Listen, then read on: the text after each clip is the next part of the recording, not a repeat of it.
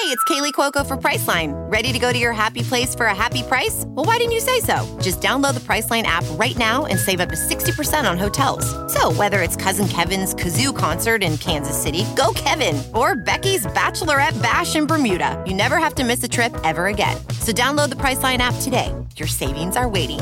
Go to your happy place for a happy price. Go to your happy price, Priceline. VR training platforms, like the one developed by Fundamental VR and Orbis International, are helping surgeons train over and over before operating on real patients. As you practice each skill, the muscle memory starts to develop. Learn more at meta.com/metaverseimpact. You've reached the Murder Between Friends podcast with Sherilyn Dale and Gavin Fish. Please stay on the line. This week's episode starts in 3, 2, 1.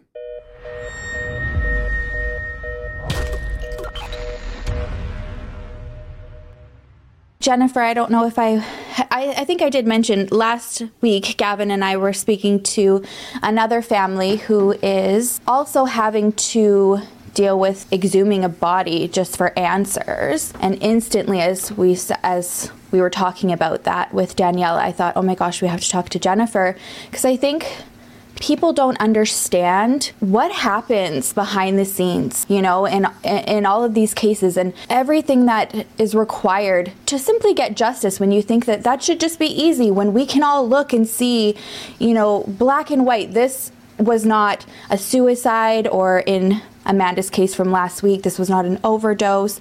Same with Tehran, actually, right? That's also what they're trying to say. It shouldn't come to these lengths. But first, before we get into that, if anybody's listening right now that isn't familiar with Tehran's case, can you just catch us up with that? So I organized and led BLM Potsdam, New York in June 2020. My son Tehran Evans Jr. moved to Potsdam just a couple weeks later. He protested with me from the time he got there.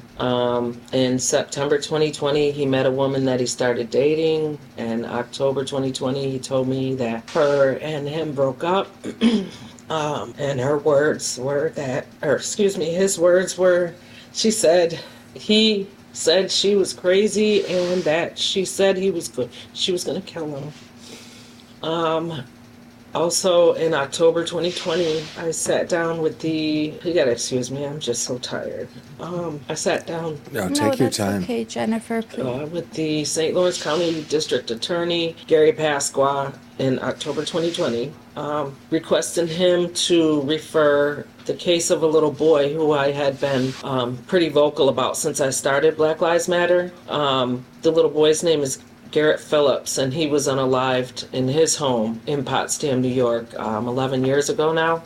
And so I was requesting a district attorney to refer that case to the Attorney General. That was again in October 2020. At that time, the district attorney said he would run it by his chief ADA. On January 8th, 2021, Tehran's girlfriend, who I later found out her and her son are both police informants, they claimed that Tehran unalived himself in their home in Potsdam. Also on January 8th, 2021, the chief ADA resigned. There were 5 responding officers. I only received 1 body cam video, which was redacted down to 2 minutes and 36 seconds. I was denied the supposed suicide note, the other body cam videos, statements. There were 5 people interviewed. I didn't get any of their statements. So it's a lot missing.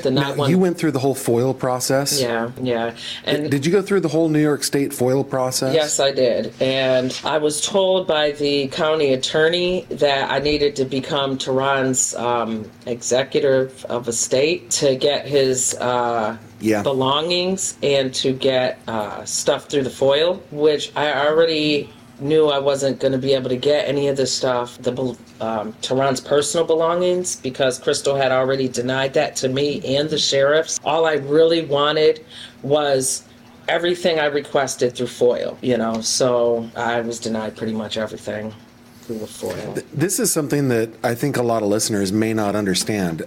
In many states, Jennifer would be considered Tehran's next of kin. Tehran wasn't married to this woman, right? So Jennifer would be her next of kin, and so she would be entitled to, by default, and I'm not using the right legal terms, but by default, she would be entitled to his estate. Anything that has to do with his estate.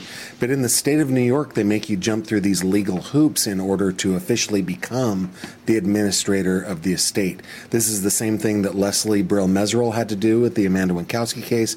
It's what the Greenbergs have had to do with their daughter's case, Ellen Greenberg, in the state of Pennsylvania. And they're making you jump through those hoops just to get information about what they're claiming is a non-crime, a suicide. And I got the certificates for executor of estate for all his personal belongings, but they still denied me anything as far as FOIL. They said that doesn't have anything to do with that, even after the county attorney told me that's what I needed to do to get his personal belongings and all the stuff through FOIL. So what are they saying your next steps are for that, or are they just simply shutting that down? So the district attorney is refusing to refer Tehran's case to the attorney general. I put in another FOIL request and still have been denied everything that I've asked for, except this time I was told about the suicide note. I needed to contact Meta myself and get it. And who did you need to contact? Meta, because the supposed suicide note was supposed to be put on Facebook, and this girl Krista. Oh, so like Mark Zuckerberg. Yeah. You're supposed to get a hold of Mark Zuckerberg. Oh my gosh. So it was supposedly posted on Facebook and then deleted or something? Supposedly. That's what she said. Deleted. That's what. I've heard that it was deleted. I never got to see it. As soon as somebody forwarded me the speed mentality page that this note is supposed to be on that I never saw before. So by the time I went to click on it, I was already blocked. And she blocked me from everything. And I say she because, yes, I believe she has control over that account. Yeah, we believe that the girlfriend did, Gavin. So what Jennifer's talking about is a page was created with Tehran's face saying that the name was Speed Mentality. And then this is where he put his note on. And didn't you also say that some of the posts were rather suspicious, like they didn't sound at all like Tehran, like very religious and stuff, and he didn't, there was he wouldn't post like that. So there was one post on there that people told me that they saw, and this was the only post that they ever saw on there prior to this supposed suicide note that nobody ever saw. And it basically, he had a picture with a shirt off talking about a stab wound, and it said in there, God has other plans for me. Somebody tried to rob my life, but God had other plans, this and that. And I know for myself, Tehran was studying to be Muslim, and I never heard Tehran God, never. So that was suspicious to me to see that post. Right, like the whole Facebook just didn't seem like it was being run by him at all, and now this is like where he allegedly writes this suicide and then there's note that you have to contact Mark Zuckerberg. And then Crystal's the only friend on there on that page. Right, and that was it too. She was the only friend on the page and blocked you. Yeah. What is that reference, the speed mentality? What is that referring to? Does that have anything to do with Tehran? SPII mentality? I have no clue.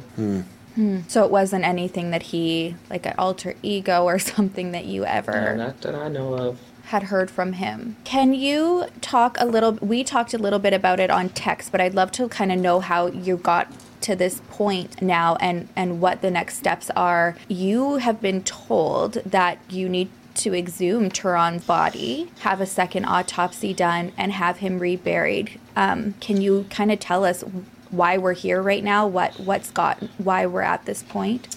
Yeah, that makes me sick just thinking of it. I've talked to someone from the NAACP, and I was told that I need to basically get him exhumed, get another autopsy done. And that would be the best thing for that second autopsy to contradict the first one, which will prove that there was no suicide and that there is a cover-up. In that case, then lawyers will run at me. Everybody will want the case then. What is it about the first autopsy that you find objectionable, that you're disputing or you don't believe, I guess? Okay, so there's a couple things. On the autopsy, well, first of all, Crystal and her son say that Teron took over 60 pills. On the autopsy, there's no sign of pills. Nothing in his stomach, no residue in or around his mouth, no signs of throw up. On the toxicology, it says a potentially lethal dose. Okay, doesn't say that it's a lethal dose. On the, the death certificate, I found out that that was certified before the toxicology even came back and was already labeled a suicide.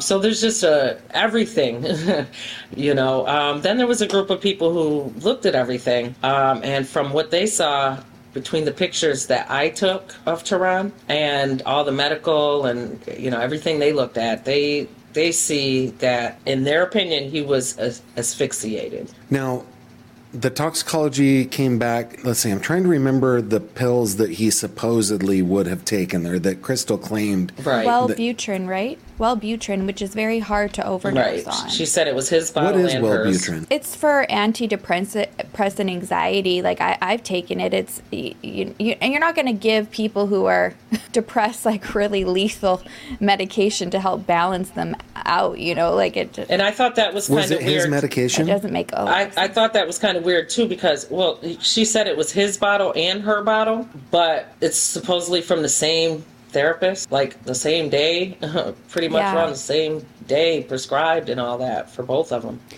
They both got prescribed this, right. They both got prescribed Wellbutrin on the same day from the same therapist? I believe it was the same day, Same therapist, definitely. So Wellbutrin, the toxicology did say that Wellbutrin was in his body, right? Which it would be if he was prescribed. Yep, that's what the toxicology said. But did toxicology have any specific, whatever milligrams per milliliter, how much did it say was in there? And that's another thing too. So they specifically, toxicology measured that. Right. And that's another thing too on Teron's the emergency form with the emergency contact and all that stuff. So it has Teron's name and address, which would have been my address in Potsdam, but it also had next of kin Crystal with my address, and her phone number was actually the number that I had for Teron, and people that I know said that the number listed for Teron was actually Crystal's phone number. Yes. On what next of kin form was that? From the hospital, from the emergency room. The form that has the insurance information, all his personal information, next of kin. Yeah. Yeah. And they had just met in August of that year. Well, around September. This happened in January. It was about September that they met. September. And all of a sudden she's on all of his insurance, next of kin. Yeah. That is... and also, the other thing about, the medical records and stuff, Teron's temperature was 97.7 just a couple minutes before he passed. So if he ate 2 bottles of pills, like her son said, they would have showed up. Yeah. Okay, I see what you're saying. Yeah. So I'm just looking for this paper. And he also, and I think this was also important too, is that, it feels like you kind of have to defend Teron's character and stuff, and for people just to assume, oh, it was an overdose, oh, it was this. Like, he wasn't a drug user, and even you had a conversation with Crystal's son, who would have seen him in those, the last few weeks, months, and said to you, oh, we know for sure that this wasn't a drug overdose because I've never seen Teron use drugs. He said that. Yeah, he was. He said it every day. Teron didn't use drugs. I can promise you that. Yeah, exactly. All right, bupropion, 63 ml, hydroxybupropion, 1600, gabapentin, 33. These are milligrams per milliliter. Yeah, ng/ml, and then THC. No, I was just gonna for our viewers / listeners. This is the way toxicology works. There are 2 stages to the way they do toxicology. The first is qualitative, is what they call it. They're just looking yes or no, is this thing in the sample that we have, right? And then what they'll do after that, once something is shown to be in the system, they'll do a quantitative.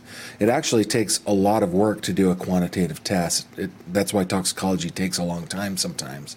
Okay. So the fact that they went through and did the quantitative test, I don't know, to me that just speaks to them wanting to either reinforce what the medical examiner has already said or maybe dispute it.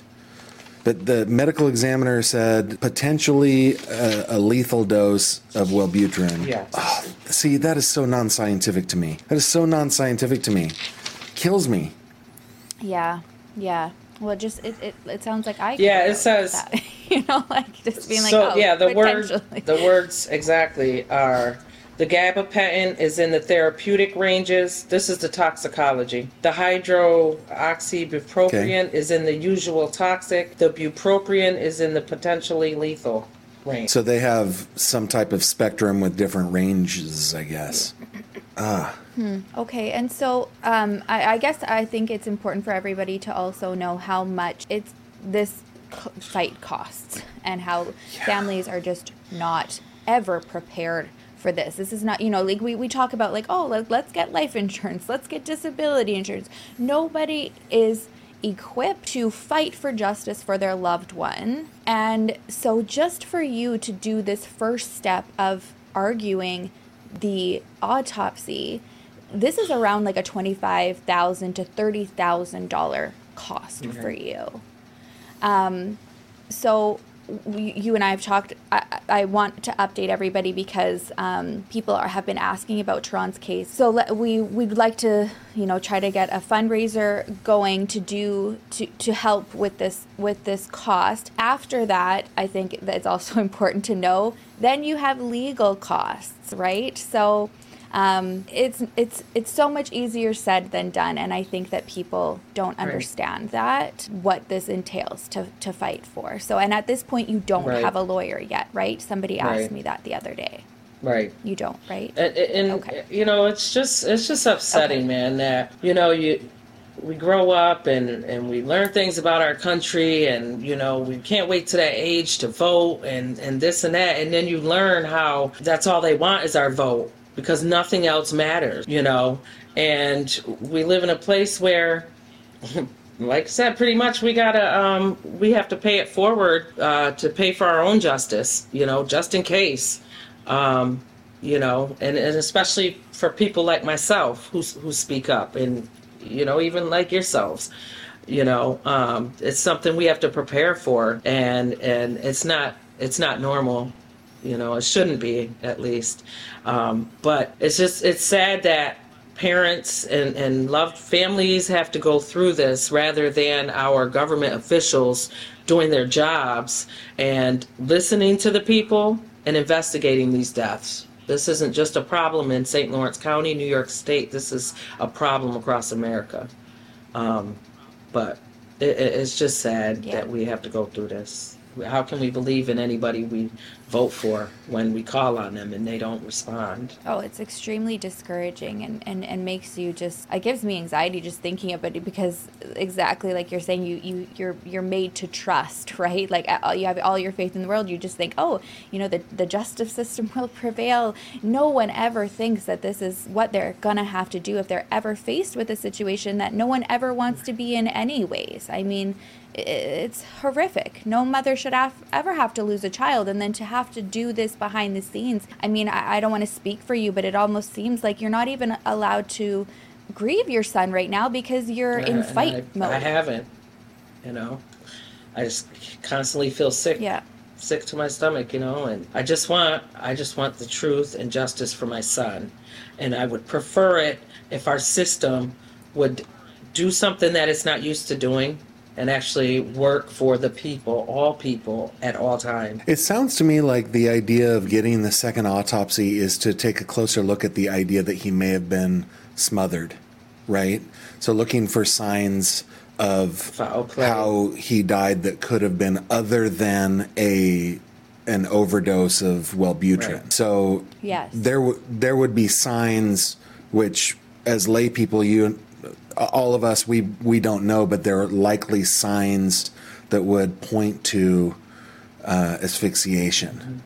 Is that kind of the idea? Am I getting that right? It's not only that, because that's not the only thing I've, been told. Like, when it first happened, I was told that he was shot in her kitchen, so it's to basically rule out the overdose of Wellbutrin, period, and find what the real cause was. Right. And so do you already have all of that preparation? Like, do we have a second medical examiner who is willing to take on Teron's Not yet. No, I don't. Second autopsy? No, not yet. Not yet? Okay. I can probably help you with that as far as point you where to go. I was just going to say, Okay. Gavin, do we know how to... Thank you. Okay.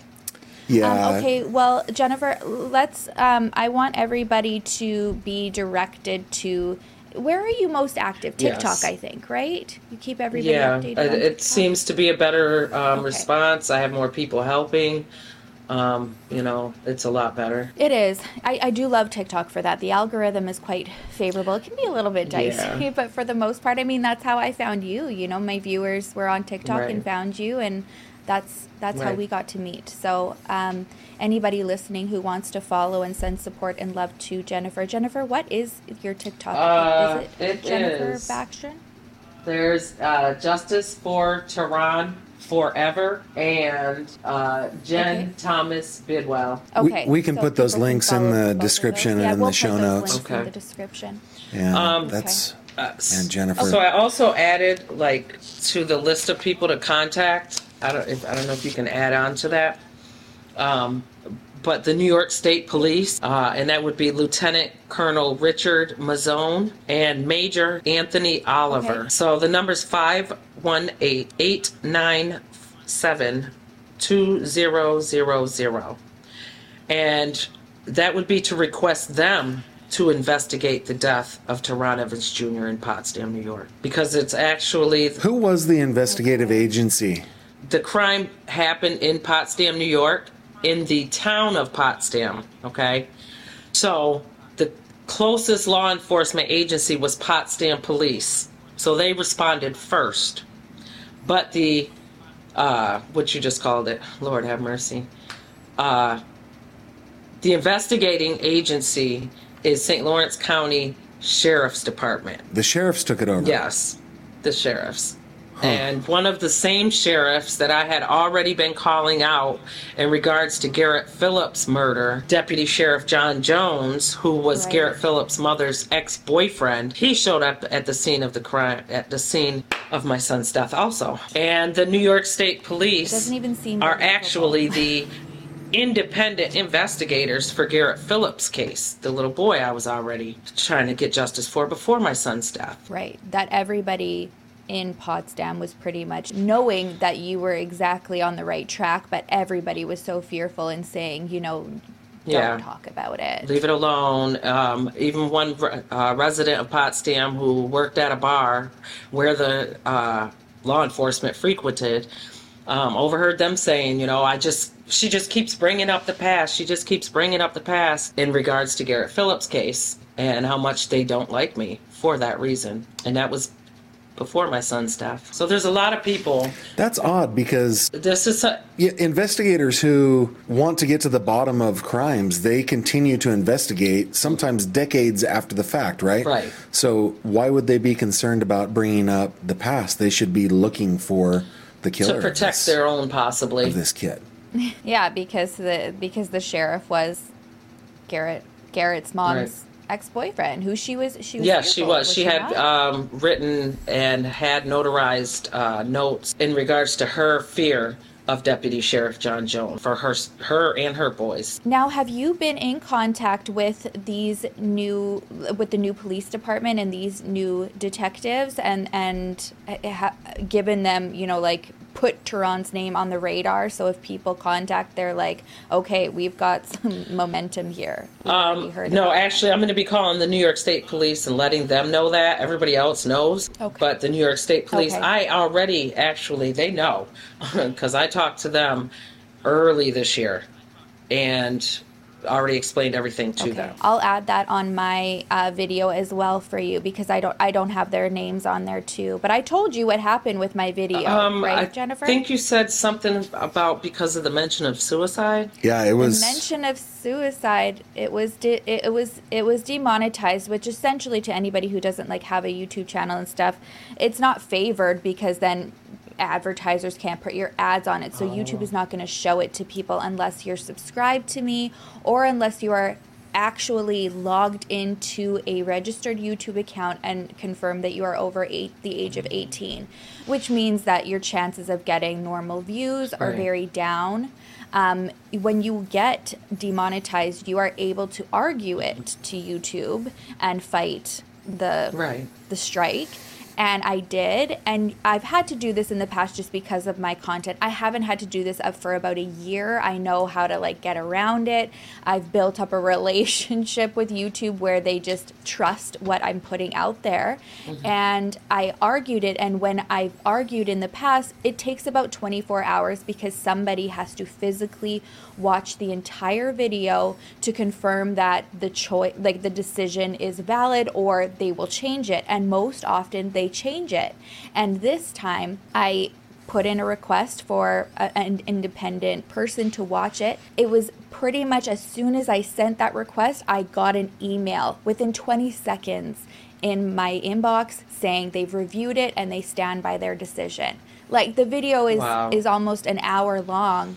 I got this email instantly. I've never had that before. So, I mean, it just adds to everything. It just adds to how frustrating this fight is, how not as many eyes are able to get on it. And and that's something I was going to say too, is, you know, it helps when, in my opinion, it helps when white women speak up for Tehran, more so than I, because you get listened to more.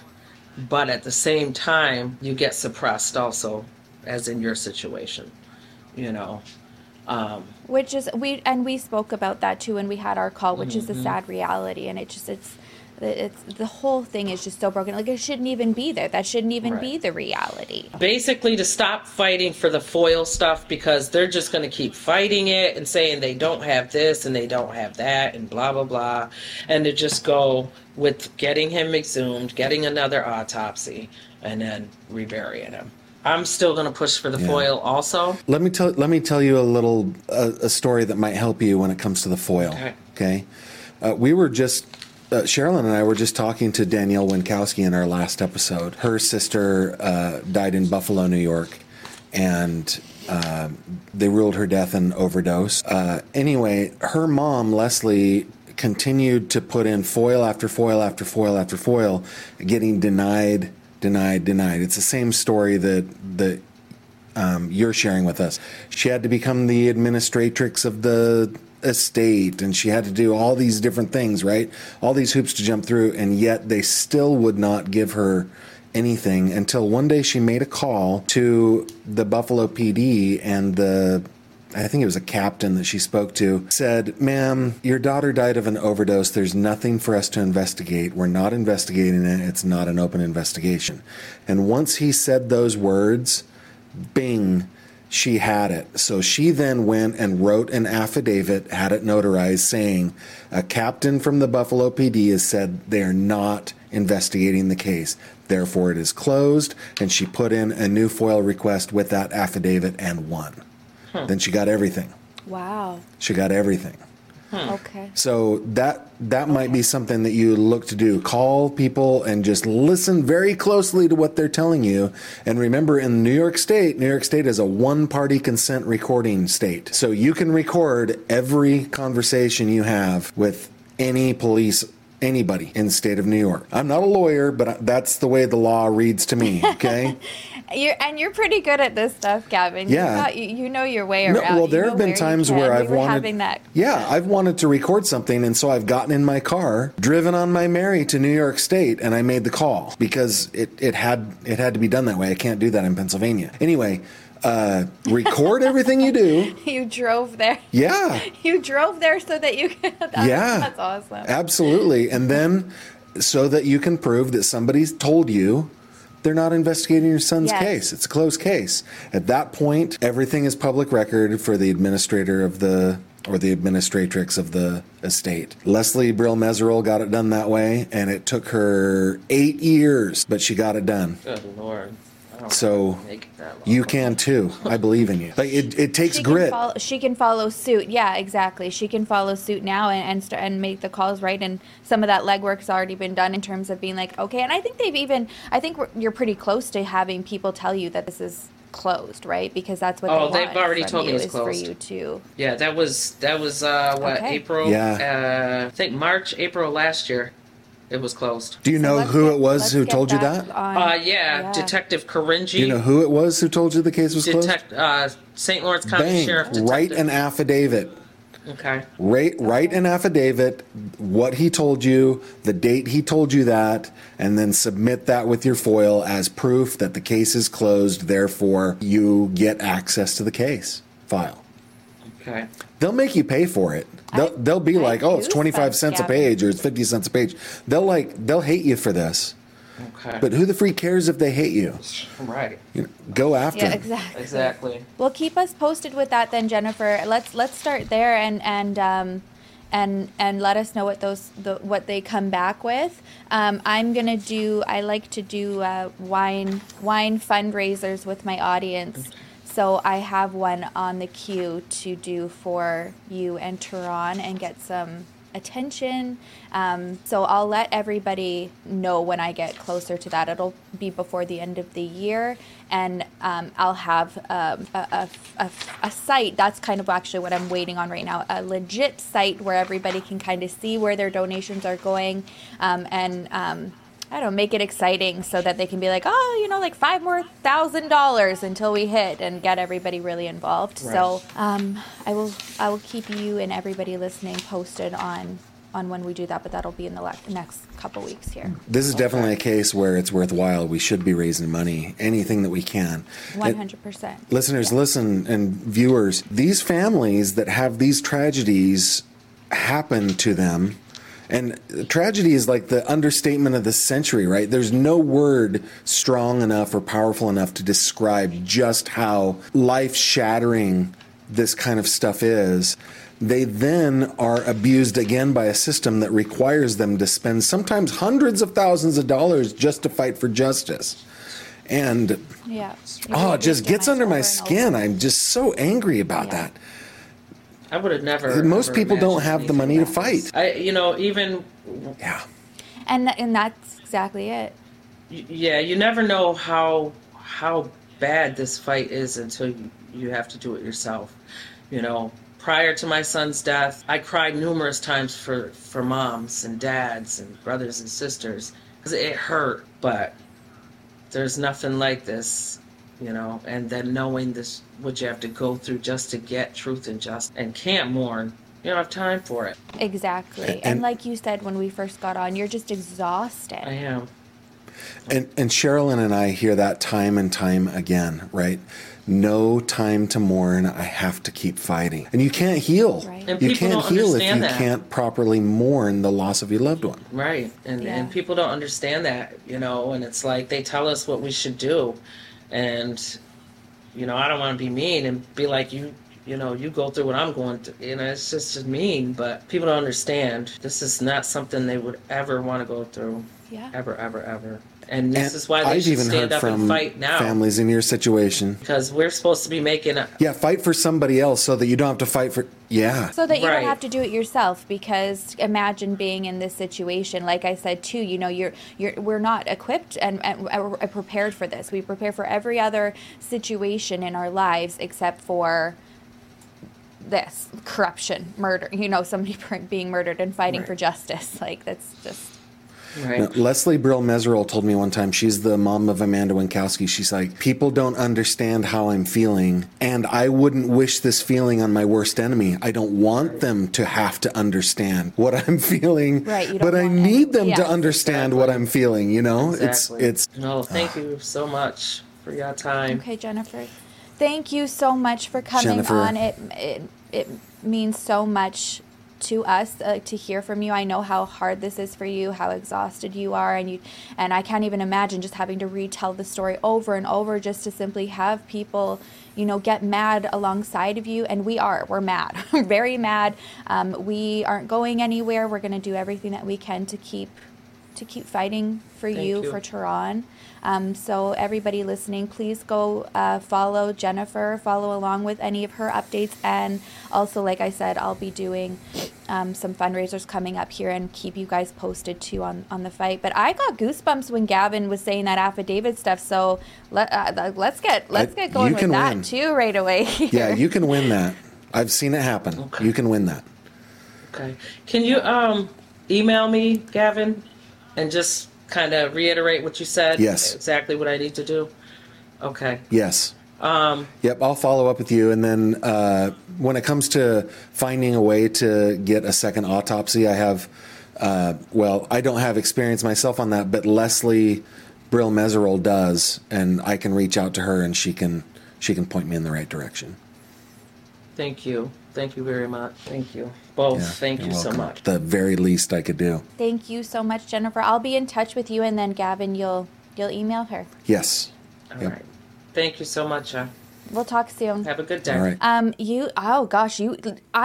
wasn't even just being theatrical. Like I had goosebumps when you said that. I think we're on to something there with the affidavit. That was when I learned that. Can you hear my dog? Can you hear my dog in the background? Can you hear, I don't know if it's a tractor outside or something. It's like the busiest day in my tiny town outside my house. It's the worst. I'm sorry. Is that why you muted earlier? Yeah. Okay. I'm like, why does Gavin mute himself? Yeah, it's just, I don't know what is going on outside, but it is loud. So maybe if I do one of these things, I don't know. But yeah. No, when I first met Leslie, and this is over the last couple of episodes, I've been thinking about Leslie a lot. When I first met Leslie, that was probably the first time I had ever met somebody with what I now just describe as grit, the grit that is required to fight forever, right? To not stop fighting. And I can tell that Jennifer has that. She has that grit. She's going after it. It's something that the Elmquist share, that the Greenbergs share. They're just like, I don't care. I'm going to keep going. When I found out from Leslie how she was able to get the documents after 8 years of fighting with the Buffalo PD, that little trick completely worked. Completely 100% worked. There's one other trick that I want to share with her. I'll do it by email, but let me share it with you just for our listeners and viewers' sake. Yes. In the United States, I don't know if this is true anywhere else, but in the United States, every sworn public servant, every sworn public servant, or even people who aren't sworn but work for sworn public servants, they have to be covered by an insurance policy that ensures that they abide by their oath. I think it's just called a public servant's surety bond is usually what it's done. Sometimes it's done under umbrella policies, but they are required to fulfill their oath, and they keep insurance in order to make sure that they do. So one of the things that in the state of New York, it's called the Freedom of Information Law. People at first think that I'm misspeaking. It's not FOIA in New York State. It's FOIL. It's the Freedom of Information Law. Right.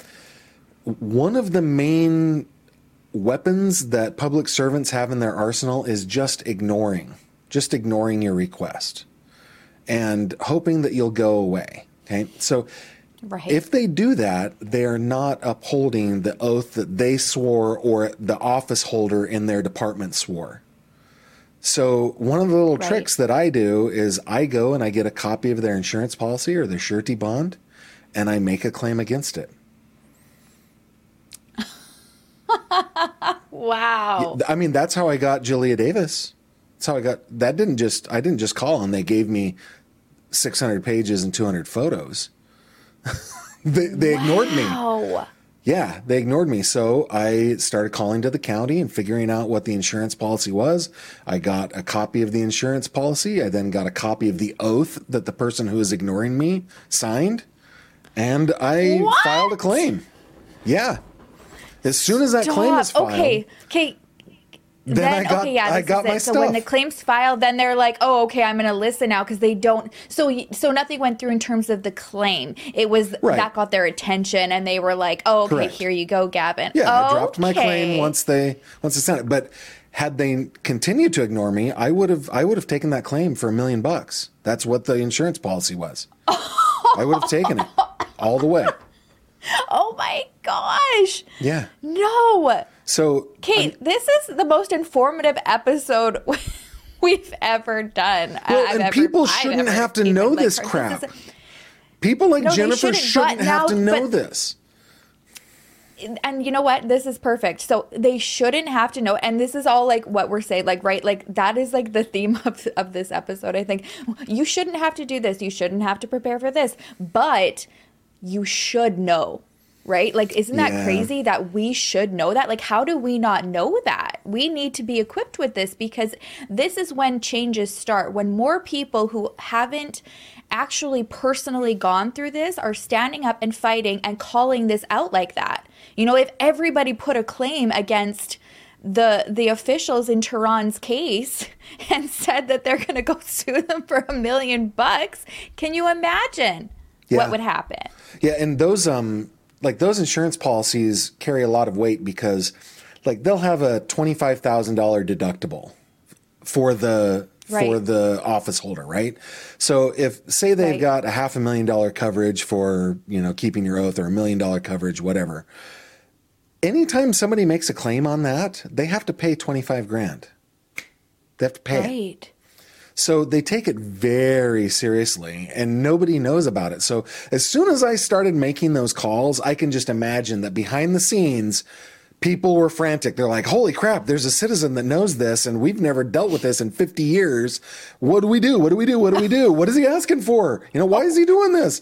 And then like an hour later, hey, Gavin, I was just waiting for permission to send this to you. How would you like me to deliver it your way? Oh, my freaking goodness. Yeah, that's the way it is. So, yeah, when I found out what Leslie did, the whole affidavit thing, she was given that advice by somebody who shall remain nameless and in the background, who is a brilliant legal mind. Okay. I think we referred to this person on our episode with Danielle, right? It was a Still plan. Nameless. Still nameless, yes. But it was a plan where Leslie was told by this person, this is what you need to do. It's almost entrapment. It's not legally entrapment, but it's like you've got to get somebody to tell you that they're not investigating the case. Start making calls. And Leslie was like, she went call after call after call after call until finally somebody said, Mrs. Meserol, nobody's investigating this case. It's closed. I have goosebumps up my spine. Like I just like this is what I love. Like when people are like, what about it in true crime? And it's the justice, right? Like that's why I love to focus on the victims. You're the same. And this shit right here, this is what gets me going and keeps me so into it this whole time, because it's like, I don't know, there's something about sticking it to you when there's injustice going on, know? Yeah. What was another one that I did? Also in New York State, I wanted to do a FOIL. It doesn't matter what the details, but I wanted to do a FOIL, and so I put in my FOIL. It was declined because I wasn't specific enough. Like we can't fulfill your request because when we do that search, the computer crashes. That was the claim. And, okay, so you want me to narrow my request down. Is that correct? Yes. If you would please narrow it down. You got it. Okay. So then I was like, okay, well, there are this many people. There are employees of the government. I think it was like 500 people. And these are the date ranges. So I will do one for every person and every date within that range and send off to them 6,500 individual foils. There you go. There are 6,500 individual foils. have at it. They call me back, Mr. Fish, what is it that you really want here? I want you to do your job. That's what I want you to do. I love it. Yeah, so I love it. There is no one like you, Gavin. There really isn't. And like who does this? This is why you're my favorite. And even just learning that about you driving into New York so you can record people and it can be legal. Yeah. Oh God. Oh, dude, I would get in so much trouble in the state of Pennsylvania. You cannot record without the other party knowing. In fact, I just looked at a criminal complaint last week or maybe the week before where an inmate who was housed in a county jail in the state of Pennsylvania. This is like a stupid criminal moment here. This is brilliant, but an inmate who was a habitual offender. He had been in and out of prison his whole life. He wanted to talk to like the chief of police, and he wanted to talk to the district attorney, and he wanted to talk to all these different people in town about his case. But he didn't want them to know that he was he didn't want them to know that he was currently in the jail. So he So he called, because what happens when you call somebody from jail? It says an inmate from such and such prison is, and so it announces Do you that click the call? You may be recorded. You. Are you accepting this call? Right? He didn't want them to have that recording, so he called a friend who also was dumb enough to do this, and that person, and then did the three-way call. So he called the friend from jail, and then that person called the chief of police. Okay. And then called the district attorney, and then he made all these calls, 15 calls, something like that. And then the chief of police, once he hung up, he's like, wait a minute. I seem to remember that one of my officers arrested him, starts looking him up. Hey, he's currently housed in the jail. And then he goes to the jail. The chief of police goes to the jail and finds the recordings of all of these calls that this inmate made. New charges, 1 count for every single call. And so, because it was recording. They're felonies. So this guy who probably was in jail for like 90 days or something like that, if he's convicted on these things, he's going to be many years in prison. So you got to be careful about laws like that. So you have to know what anybody listening right now that's like all like ready to just go and record some phone calls. Please secretly look up record what you're people. doing. Yes, that's right. No, go drive to New York. You'll see Gavin at the border crossing. And don't think that you can just both feet over. Yeah, don't think that you can just say, "Oh, I was in New York at the time I made that call," because you know that they're going to check cell phone towers and all that stuff, right? You got it. Cell phone towers, yeah. Oh yeah. Yeah. So, yeah. that is just Jennifer BAXTRON. Amazing. She is my hero, and I'm sorry that she is in that. Isn't she just? I am too. I don't know. I feel it though. She's one of those that we've adopted. Like we have our family, and then we have our adopted family along this journey, and I know that Jennifer will be with us for the rest of time now, especially until we get justice for her. Let me just understand this case.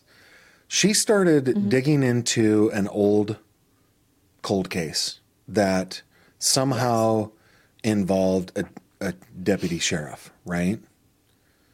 Yes.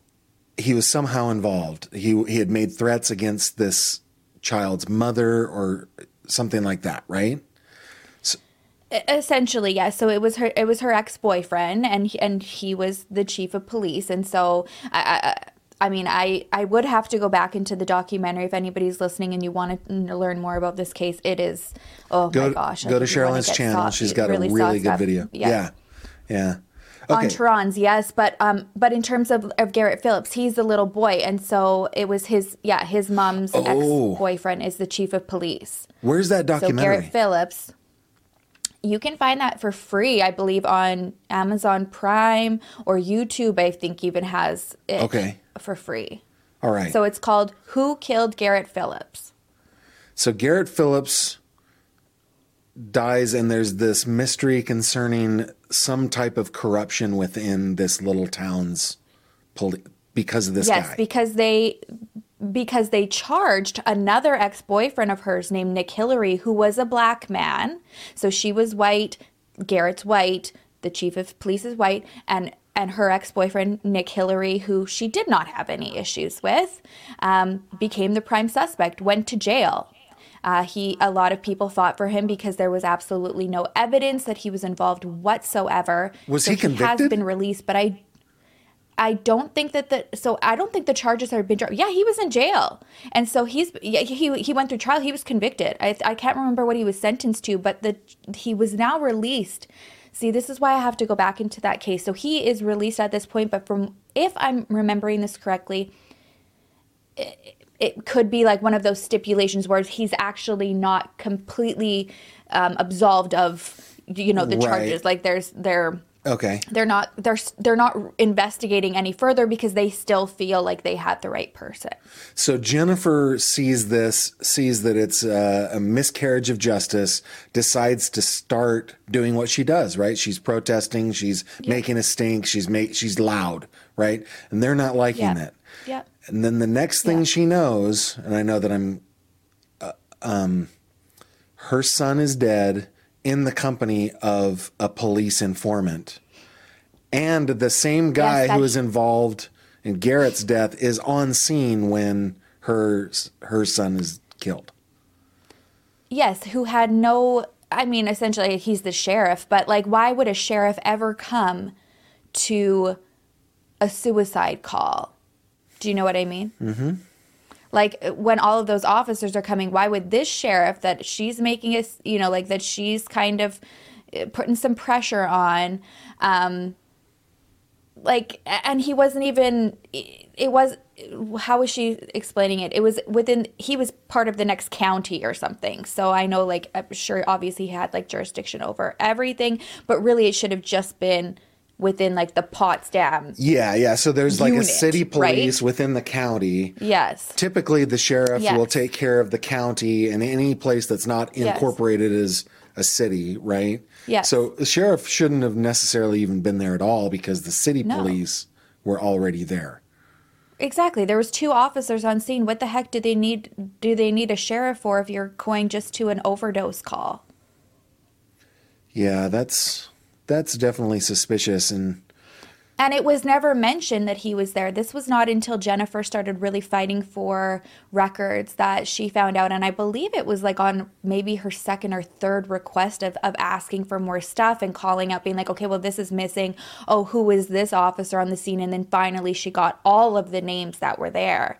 Again, she's still missing statements, but that's when all of a sudden she noticed, what the heck is John Jones doing at my son's call? Yeah.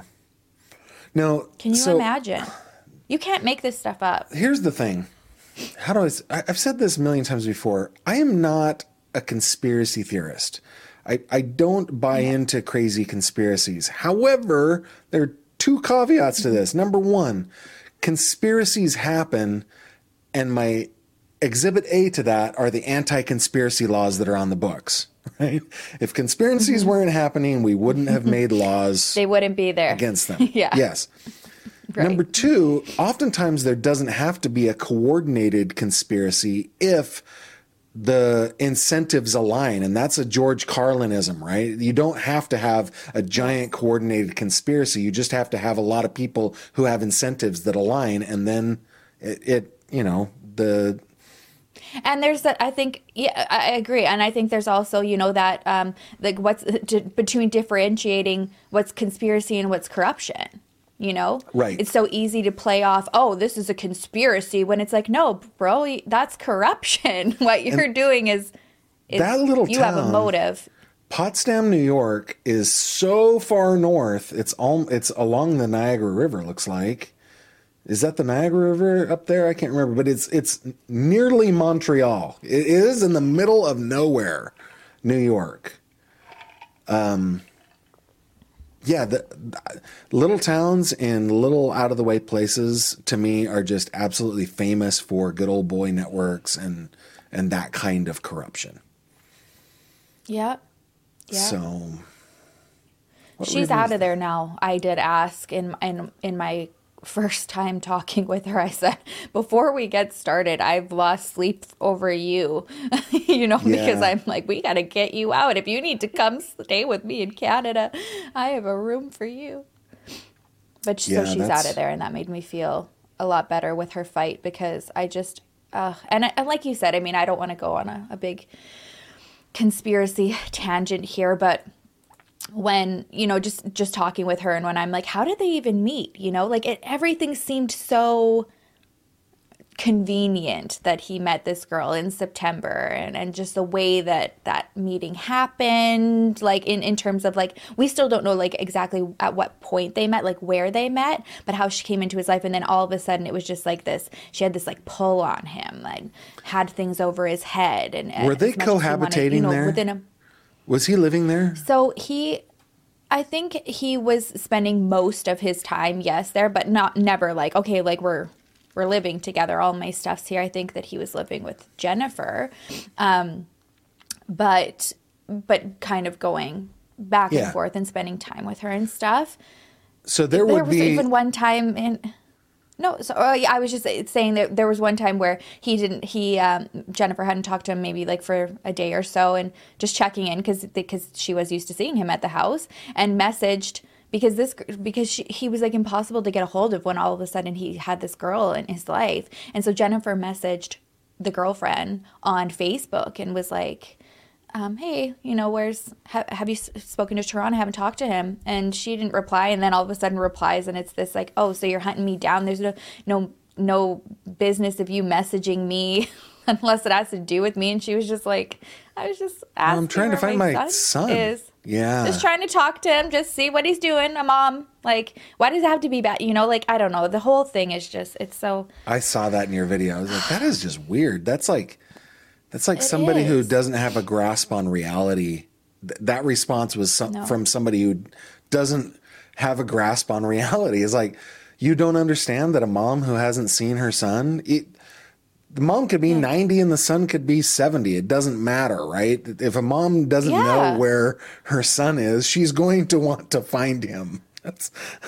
Exactly. And just like, and why is it aggressive? You know what I mean? Like, even, that would even be like just me like checking, like my mom calling Brent and being like, hey, something's up with Sherilyn's phone. What are you guys up to? Miss Brent's you. Like, hey. Just even. Yeah. Why are you going to message me? Yeah. I'm like, what? That's weird. Okay. I don't know. It's just a weird reaction. And it's all of these things that add up, right? Yeah. So for me, what happened? The most important thing is going to be that autopsy. And I'm not sure that I agree with the advice that she was given. It sounds like from the NAACP. I don't know that that's necessarily the best advice, but it seems like she is a conscientious person who is seeking advice and making her decisions based on her own, her own thought processes.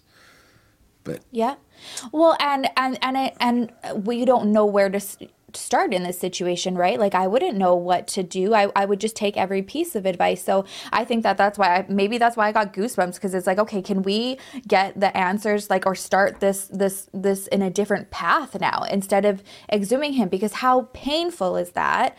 Whereas, like, now our first fight of this next stage is to get them to admit that this case is closed and give her the full report, not 2 minutes of a 60-minute body cam footage. And I mean, I can't even imagine what is on the rest of that body cam footage that they didn't submit, because when the piece that she did get was disturbing. You saw the video, if anybody's listening hadn't. You see the officer walk into the bedroom. Tehran is on the bed, and he kind of nonchalantly goes over to try to resuscitate him, give him CPR. He's doing it on the bed with one hand. Like, I'm not even trained. Yeah, to me that looked like and I know that you go. To me, like, he checked his pulse. He checked. Why even do that? Yeah, and then just goes and go get the Narcan. Like, you move him on the floor. At least make it look like you tried to. Yeah, I'm agreeing with you. To me, it give looked like a cursory, this is what I need to do in order to show on my body cam that I made an effort, right? Yeah. It's like, checked his pulse here, I know he's dead, but I'm going to go ahead and do compressions just so that it's on camera. I'm going to talk to, I've got a cousin who may as well be my brother, who is a fire captain out west. And the way he made it up through the ranks was as a firefighter, EMT, and as a paramedic and all that. So I'm going to ask him about that, because he tells me stories sometimes where it's like, by the way, the comportment of that guy, the way you described it is nonchalant. I'm not totally arguing with that, but you do want somebody who can walk into a really, really terrible scene be able to just calmly and say, have okay, composure. Yes. So it could be that he doesn't care, or it could just be that he's keeping his composure. He already knew, and he's keeping his composure. That's fair. I like that you said that. I think that is fair. So I'm gonna call Scotter Bones and see what he thinks about that. Scotter Bones. He's probably like, please don't put that anywhere on the internet.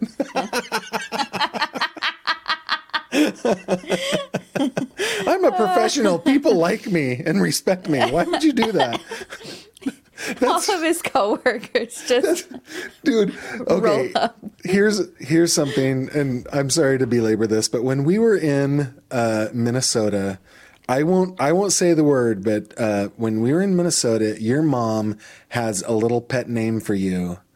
That is the cutest thing I've ever heard in my life. And every time she said it, I was like, this is best mom ever. Best mom ever. That is the cutest thing.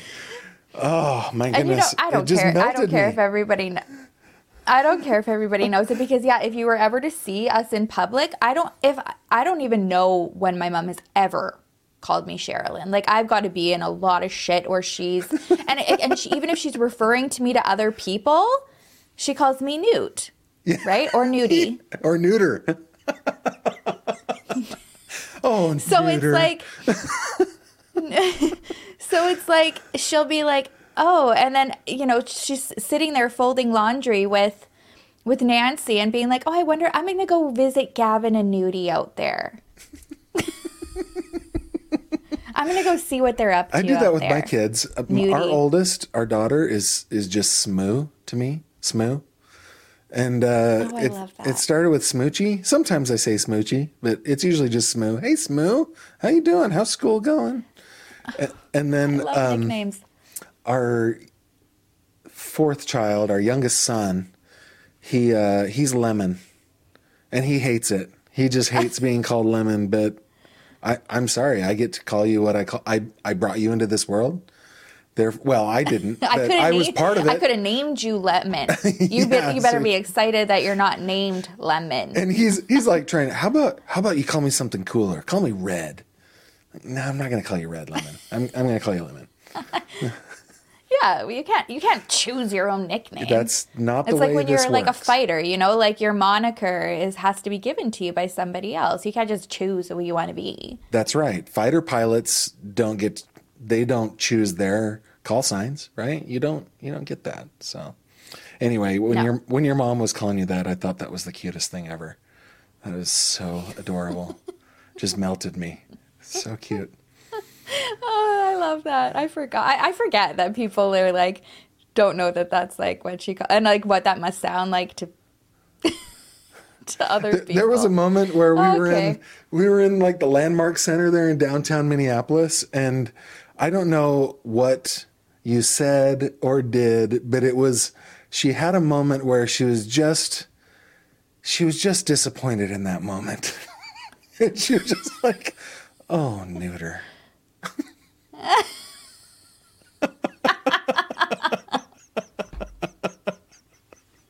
This is terrible. I think that's a great place to leave everybody. Me too. Thanks for watching, everyone. We love you. We'll see you in the next episode. All right. Stay tuned for updates here. Yeah. Well, I'll just keep going on and on. We have a cool next episode after this one, too. guys are going to love it. Yes.